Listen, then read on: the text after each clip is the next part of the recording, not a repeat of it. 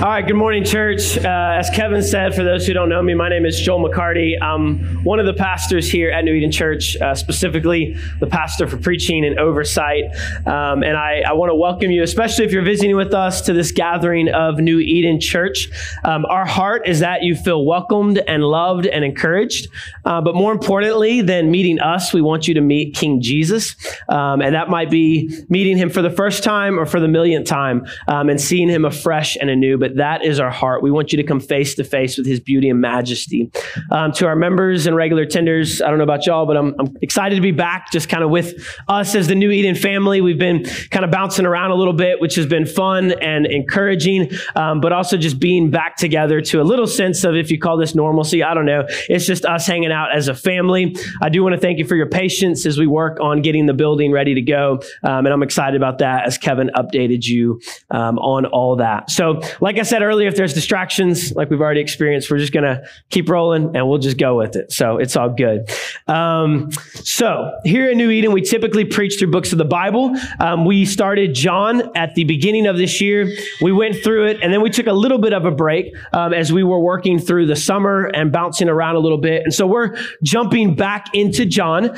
We stopped at the end of chapter 7 and we're going to be, as you heard read, John chapter 7 verses 59 through chapter 8. Sorry, it's actually 53. I said put 59 on multiple things and the bulletin, I think, as well, but it's verse 53 through chapter 8, verse 11. So our story is a very familiar one.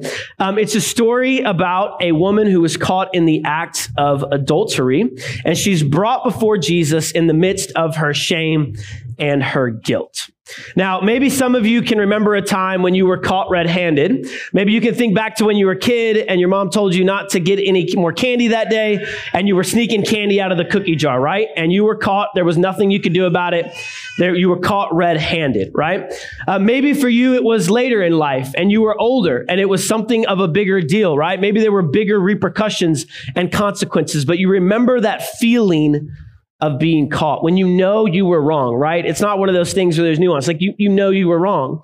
And it's amazing in those moments how quickly the shame and the guilt and even the fear of repercussions, you can go from even enjoying whatever you were doing or engaged in or feeling justified in it to immediately feeling that sense of shame, guilt, and fear. We understand that. We know we messed up. It doesn't feel good. Just yesterday, on a personal confession, I was coaching my son's football game, and it was an intense game. The final score ended up being 13-12. So it's a close game, back and forth. And me and another coach, like when you're in the midst of it, you're just like speaking pretty frankly because you're having to make decisions within like 25 seconds. And I think I know I crossed the line, so I'm even justifying my own sin. But I crossed the line from kind of speaking frankly, as coaches might have to do, into honestly disrespecting that person as a human. And immediately within about 30 seconds, I felt horrible. I apologized. He wasn't quite ready for it, gave him space. We worked it out after the game. And I asked for his forgiveness. But even last night, as I was prepping, doing some more prep work on this sermon, I was feeling, that wasn't good. All right, let's fix that real quick.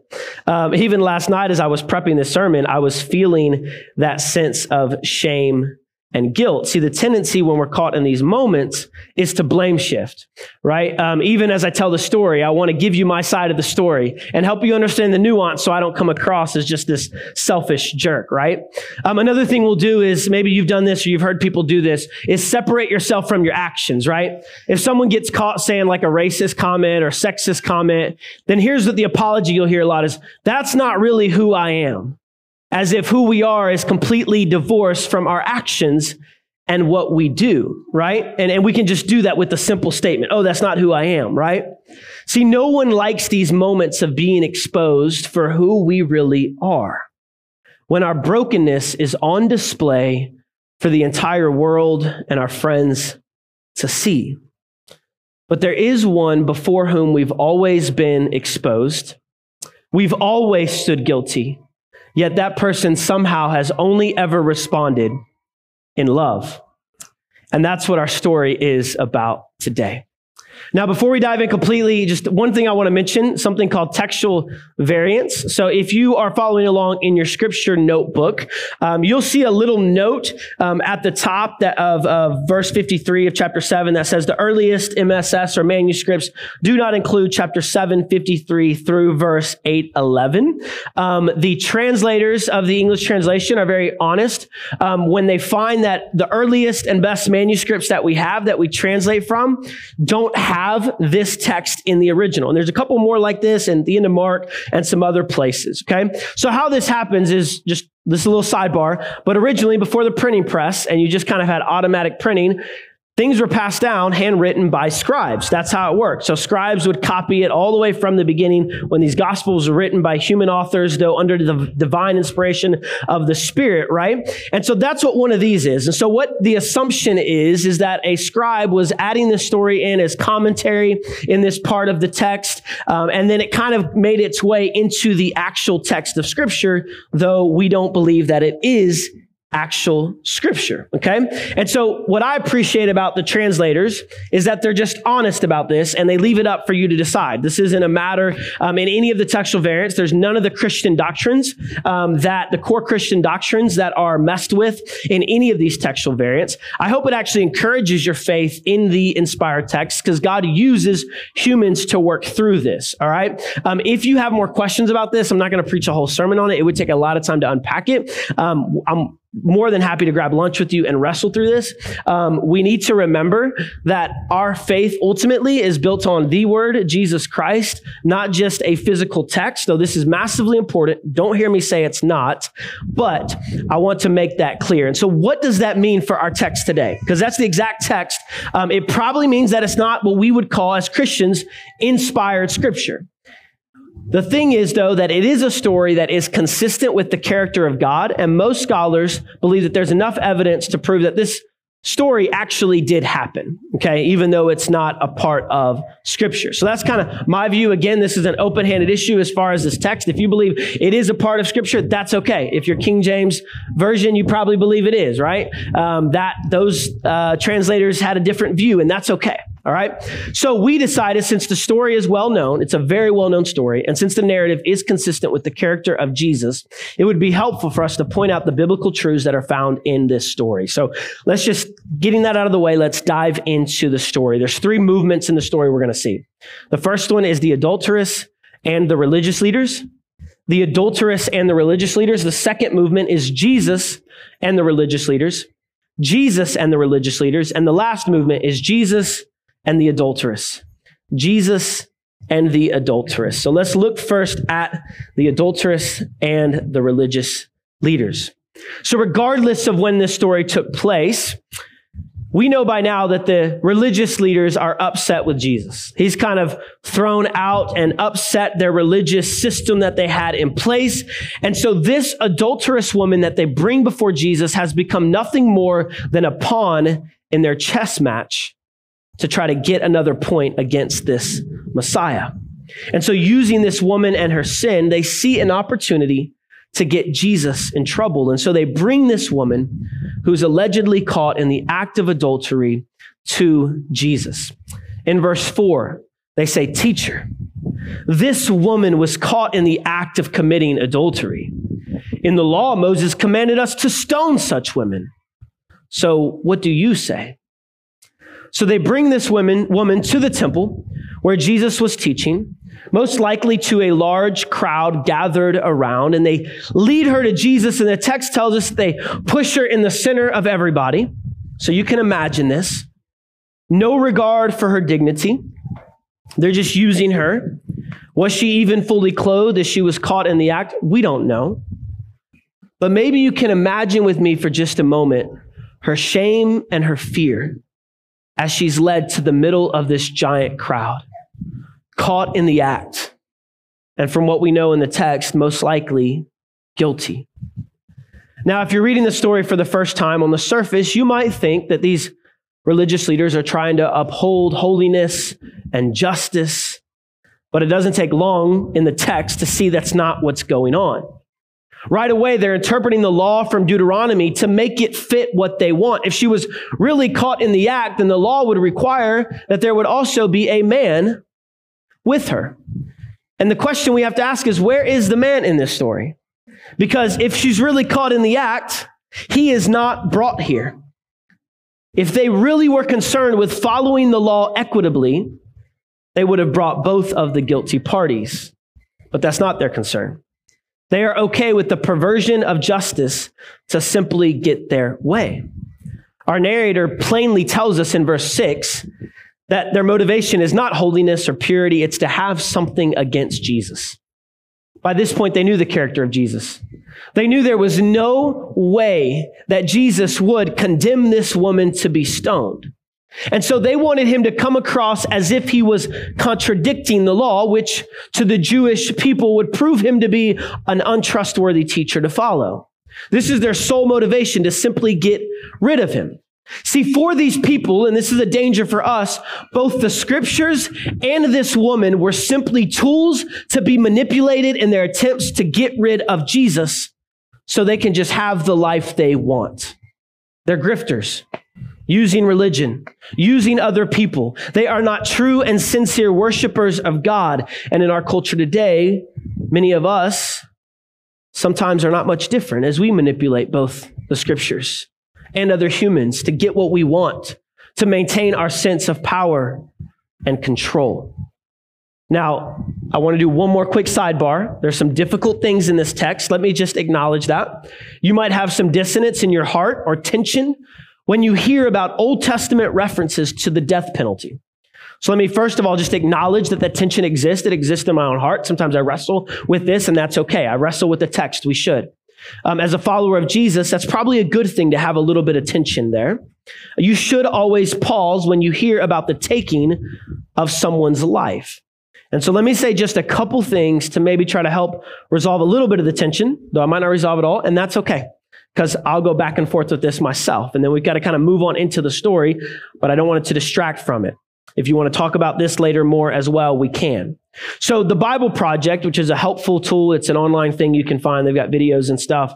It's helpful. They talk about 3 things that you need to remember when you read through the Old Testament laws that provide the death penalty for certain sins or transgressions. The first thing they say to remember is remember that the laws are the terms of the Sinai covenant specifically given to the nation of ancient Israel. Meaning that, first of all, Israel was invited to accept these terms, not forced. Israel actually accepts these terms, and because of the comparison of those terms to the surrounding nations, they actually say, this is good. We like this. And they accept the terms. It kind of leads us to the second thing. Remember not to compare the ancient laws of Israel with modern laws, but rather with the ancient laws of Israel's neighbors. When you read ancient Near Eastern laws, every single one of them had massive death penalty ramifications. The Code of Hammurabi, however you say it, I don't know, someone else can say that for me. Other ancient Near Eastern codes and laws had the death penalty. It was very much enforced. Israel, in the commands given to Israel, are actually called to a higher level of justice, I would argue. Things like being able to ignore the laws because someone was of a higher social class. You don't see that in the Israel text. You see care for the poor and the sojourner. You see them being called to be treated with the same level of justice as everyone else. There were limits to the violence that happened. An eye for an eye was actually saying, hey, you can't do any more than take an eye for an eye. It wasn't saying, hey, take an eye for an eye. We're just going to add more justice. It was actually putting a limit on the justice and the violence. There also had to be multiple witnesses in Israel's law. So this could not just be senseless accusations thrown out there. And remember, with the old covenant, it was never meant to be permanent, and it was never meant to be globally binding. But even with the old covenant, even though it wasn't enough to save people, Jesus says that plainly, Paul says that plainly, it was moving his people to a better way to live, not a worse one. In our culture, that's hard to understand, and I recognize that. But the whole point of the law was that others would see the beauty of Israel living in submission to Yahweh and say, we want that. That's way better than what we have. That was the point of it, even though Israel failed at it. And then lastly, we must remember to discern the core principle underlying the law. So, for example, in this case, and many others, the core principle is that sexual sin is serious. We don't get away from that even in the New Testament, even if there's not the death penalty for it. God takes seriously what we do with our bodies and sex, and what we do with our bodies and sex actually reveals how seriously we take God. And we have to be honest with that. Jackie Hill Perry is a good resource if you want to explore that more fully. That's the underlying principle from the law that we see referenced in our text today, okay? I know there's a little sidebar. Back to our story, all right? So by this time, in this culture, the religious leaders care nothing about exacting the law equitably. They only care about using it for their own purposes and manipulating and oppressing people. They're using it to trap Jesus. So how does Jesus respond? Let's look at the end of verse 6 and see our story move from the adulteress and the religious leaders to Jesus and the religious leaders. Chapter 8, verse 6, at the second part of it. It says, Jesus stooped down and started writing on the ground with his finger. When they persisted in questioning him, he stood up and said to them, "The one without sin among you should be the first to throw a stone at her." Then he stooped down again and continued writing on the ground. When they heard this, they left one by one, starting with the older men, the distinguished ones, supposedly. Only he was left. Jesus was left with the woman in the center. So they interrupt Jesus and his teaching to parade this woman in front of him. And how does he respond? What does he do? I love it. Our text tells us that he doesn't even really acknowledge the question. He starts doodling in the sand a little bit. He bends down on the woman's level, gets in the dirt with her. This would have angered them further. They persist in forcing him to answer the question. And I love this. In all this, Jesus seems to be pretty relaxed and in control, not in a hurry. He stands up and he says the famous line that most of us probably could quote. I remember it from the King James, "Let you without sin cast the first stone." This is a line that we've all heard used when someone was being judged by others, right? As if perfection was required by anyone before they could ever hold you accountable. Recently, I heard a pastor use this verse to silence his congregants who took issue with his ongoing affair that he had been caught in. And he quoted this verse in his comeback sermon 1 week later as he justified his reasons for staying in the position of pastor. And unfortunately, I'm pretty sure that's not how Jesus intended this verse to be used, right? Again, we like to manipulate scripture for our own purposes. What's going on here is much more than just a witty comeback to these religious leaders. He is showing us quite a few things with this statement. First of all, he's revealing the true purpose of the law. As they were trying to use the law self-righteously to trap Jesus, Jesus turns it back on them and shows that the true purpose of the law was always to reveal that everyone was guilty before a holy, righteous, just God. He's also revealing the hypocrisy of the religious leaders. There are none who aren't guilty of treason against God, let alone an act of adultery. Jesus is exposing their true motives. He's exposing their prejudices against this woman. He's exposing their systemic, ongoing abuses of the law and other humans. And he's also, most importantly, revealing himself.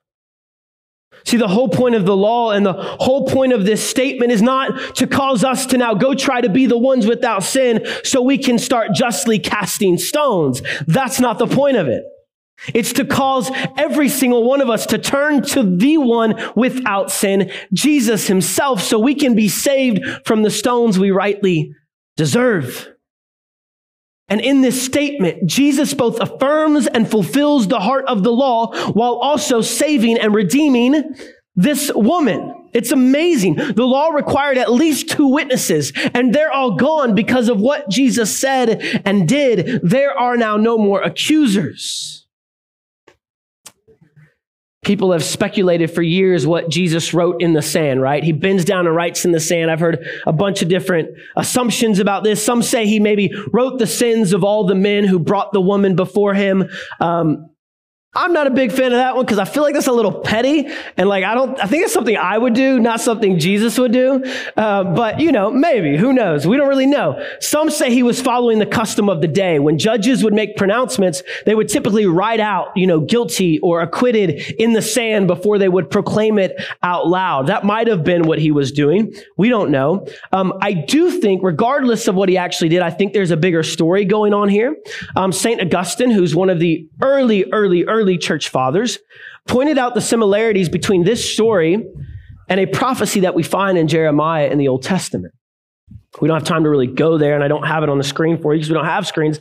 But in Jeremiah 17:1, you're welcome to go read through that chapter later. But in verse 1 of Jeremiah chapter 17, the prophet proclaims that the sins of God's covenant people are inscribed with an iron stylus and engraved, it's very specific, engraved with a diamond point on all the hearts of those who have rejected Yahweh. And the prophecy goes on to say in verse 10 that Yahweh is the one who examines the mind and exposes the heart for its true motives.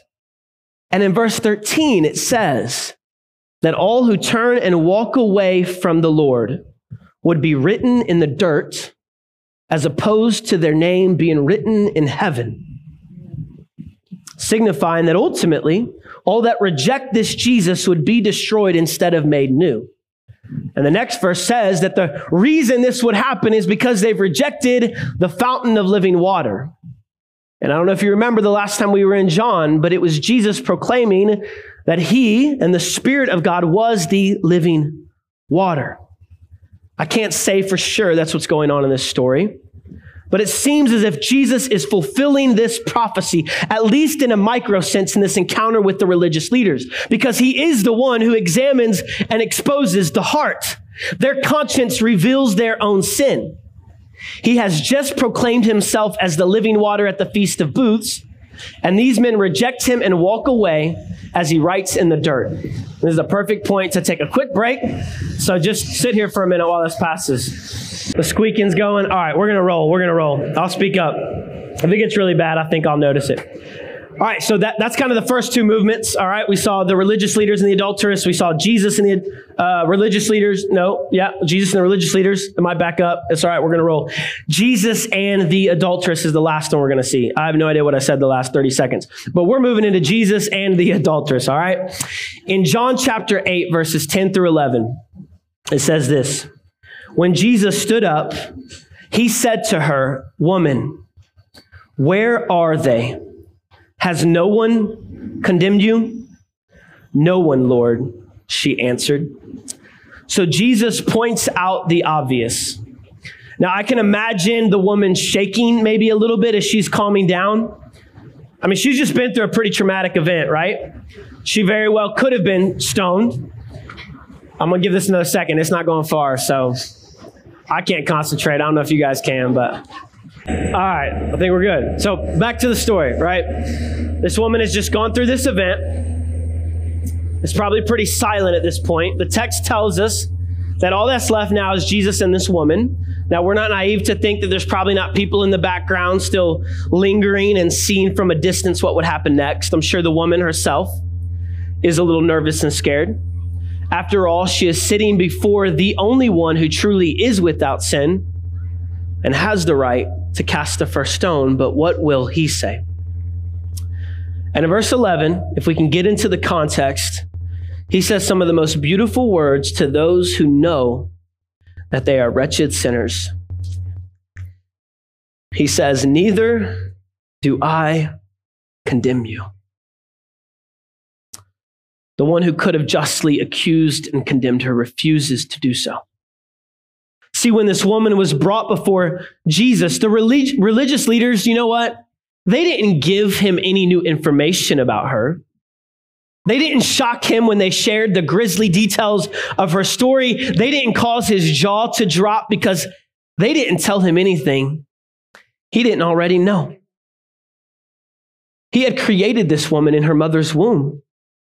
He had lovingly formed her body to be enjoyed in a loving covenantal relationship with a man for life, not to be passed around for temporary surface level enjoyment. And even that is only a shadow, because the ultimate thing she was created for was union with her Creator.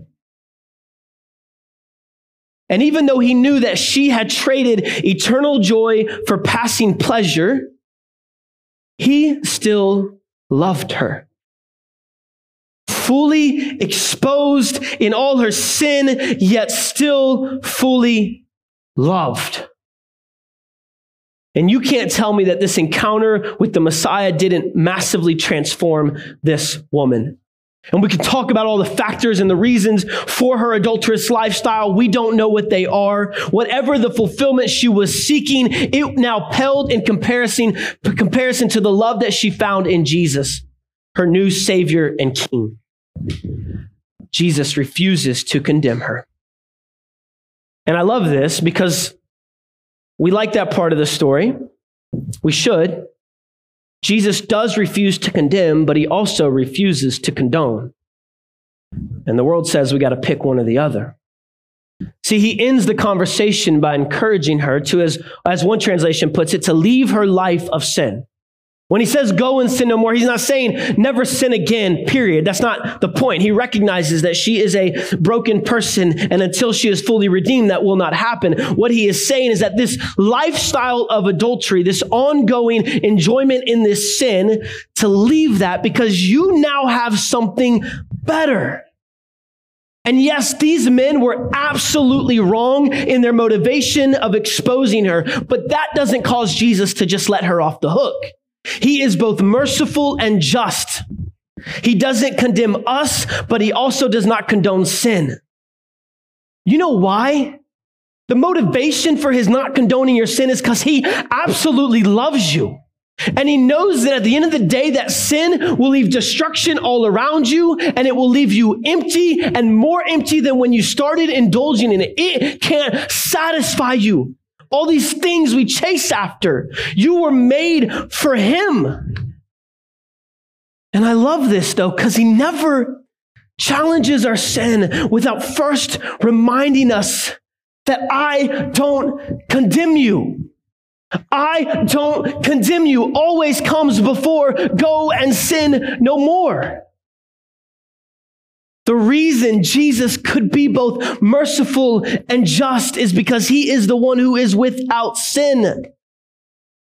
I don't think it's an accident that at the end of this chapter, the religious leaders are no longer trying to stone the woman. They are trying to stone Jesus himself.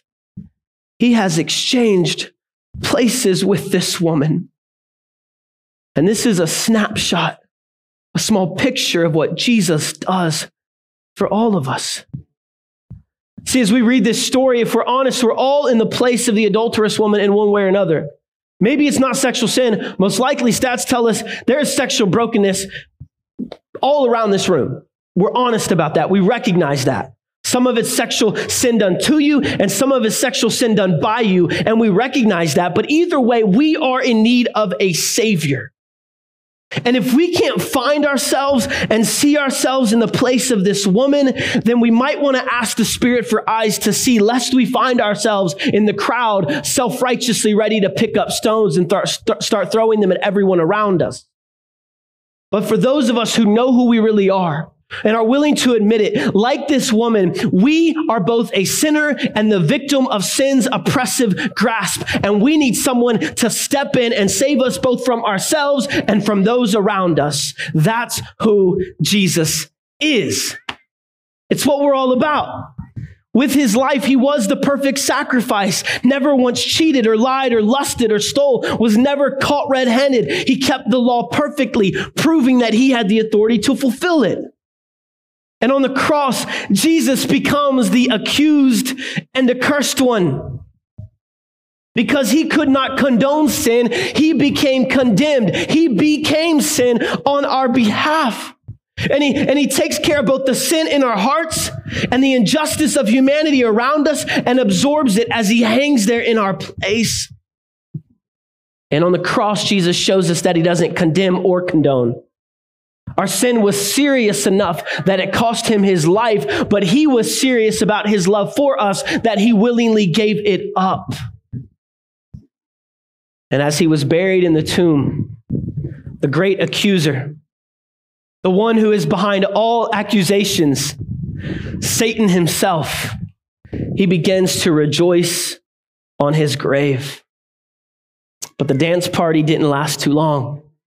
The celebration was premature. He rushed the field too early. There's some cheesy metaphors for you. I almost didn't say that. I feel like I can't say those, but it's a picture for you. Because 3 days later, Jesus gets back up from the grave, showing that no one can condemn him for good. Even though he walked into condemnation willingly to redeem us, he did not stay there. And he's dealing with our sin and our shame and our condemnation and our guilt. And this is the good news. It's what we call the gospel. And the life, death, burial, and resurrection is the one thing that can actually transform us from the inside out and make us new. When we trust him, you get by his grace, his perfect life, death, burial, and resurrection. You get his finished death, his joyous and victorious resurrection, and you no longer stand condemned. Like Paul said in his treatise about condemnation, who can bring anything against God's elect, against those who are his? No one. The great accuser has been dealt with. And so no matter what you've been through, no matter what you face, when you hear his voice, you can remember that there is now no condemnation for those who are in Christ. He's dealt with it all.